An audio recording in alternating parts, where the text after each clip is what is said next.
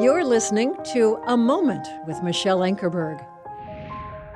Do you know we are living in days that are evil and probably are the last days that we are living in? In Ephesians chapter 5, verse 16, the Bible says, "Make the most of every opportunity because the days are evil." What are you doing for God today? At the John Ankerberg Show, we are partnering with Faith Comes by Hearing to get audio Bibles out around the world to people who have never heard the gospel of Jesus Christ. We have a short amount of time to get God's word out so everybody has a chance to hear just what Jesus has done for them.